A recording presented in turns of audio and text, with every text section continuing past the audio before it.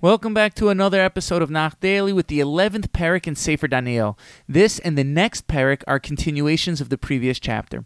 This is an extremely difficult chapter and it's 45 psukim long.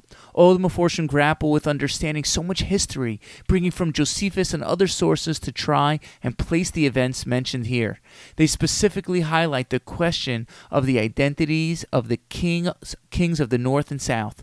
Rashi seems to leave this question unanswered, while the Malbim and Abarbanel primarily deal with the historical context and the kingdoms to which this may be referring to.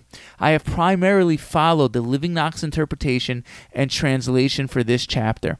The last 5 psukim in the chapter speak more directly about the end of days and the final redemption. This will continue into the next parak, which will bring us to the end of Sefer Daniel, after which we hope to move on to Sefer Ezra. Now let's begin. The angel Gabriel picks up from where we left off in the last chapter regarding his war with the angel of Persia and Michal's intervention in helping him. Gabriel reveals the next several hundred years of Jewish history to Daniel, stressing that what he's saying is absolutely true. 4 kings will come from Persia, but the 4th one will be greater and stronger than the previous 3. As the 4th king grows in wealth and strength, he will wage war against Greece. Then a mighty king will arise, who will rule widely. When he is at his strongest, his kingdom will fall apart, be uprooted, and people spread out through the entire world. Rashi learns that this is talking about Alexander the Great.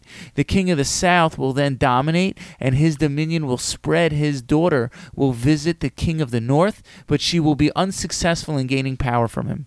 Eventually, though, the king of the south's daughter will have a descendant who will be able to rule over the king of the north for several years, which will be a consolation for having lost those wars. Eventually, the king of the north will invade the south. The king of the south will become enraged and fight back with all his strength. Although he will kill many people, ultimately the north will win. This is possibly all referring to the monarchies of Seleucids of Assyria and Ptolemy of Egypt, who will spend many years spanning generations sparring with each other. Over time, the king of the north will attack the south. During that time period, many people will attempt to rise up against the south. This is reference to Antiochus III trying to conquer Egypt again. Eventually, the king of the north will try to invade a fortified city, while the forces of the south will offer no assistance. He will try to attack the desirable land to wipe out the enemy. He will try to marry his enemy's daughter, but she will not have him, and he will eventually fall. This could be in reference to Antiochus, and not the Antiochus from Hanukkah, who will really only attack Yerushalayim as a way to coax the king of Egypt into battle. Antiochus will eventually fail.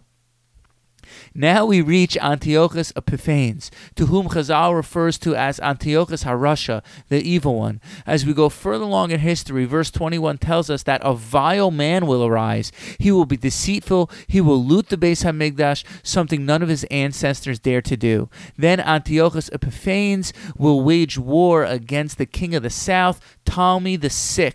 Both their hearts will be focused on evil while engaging in fierce battle with each other.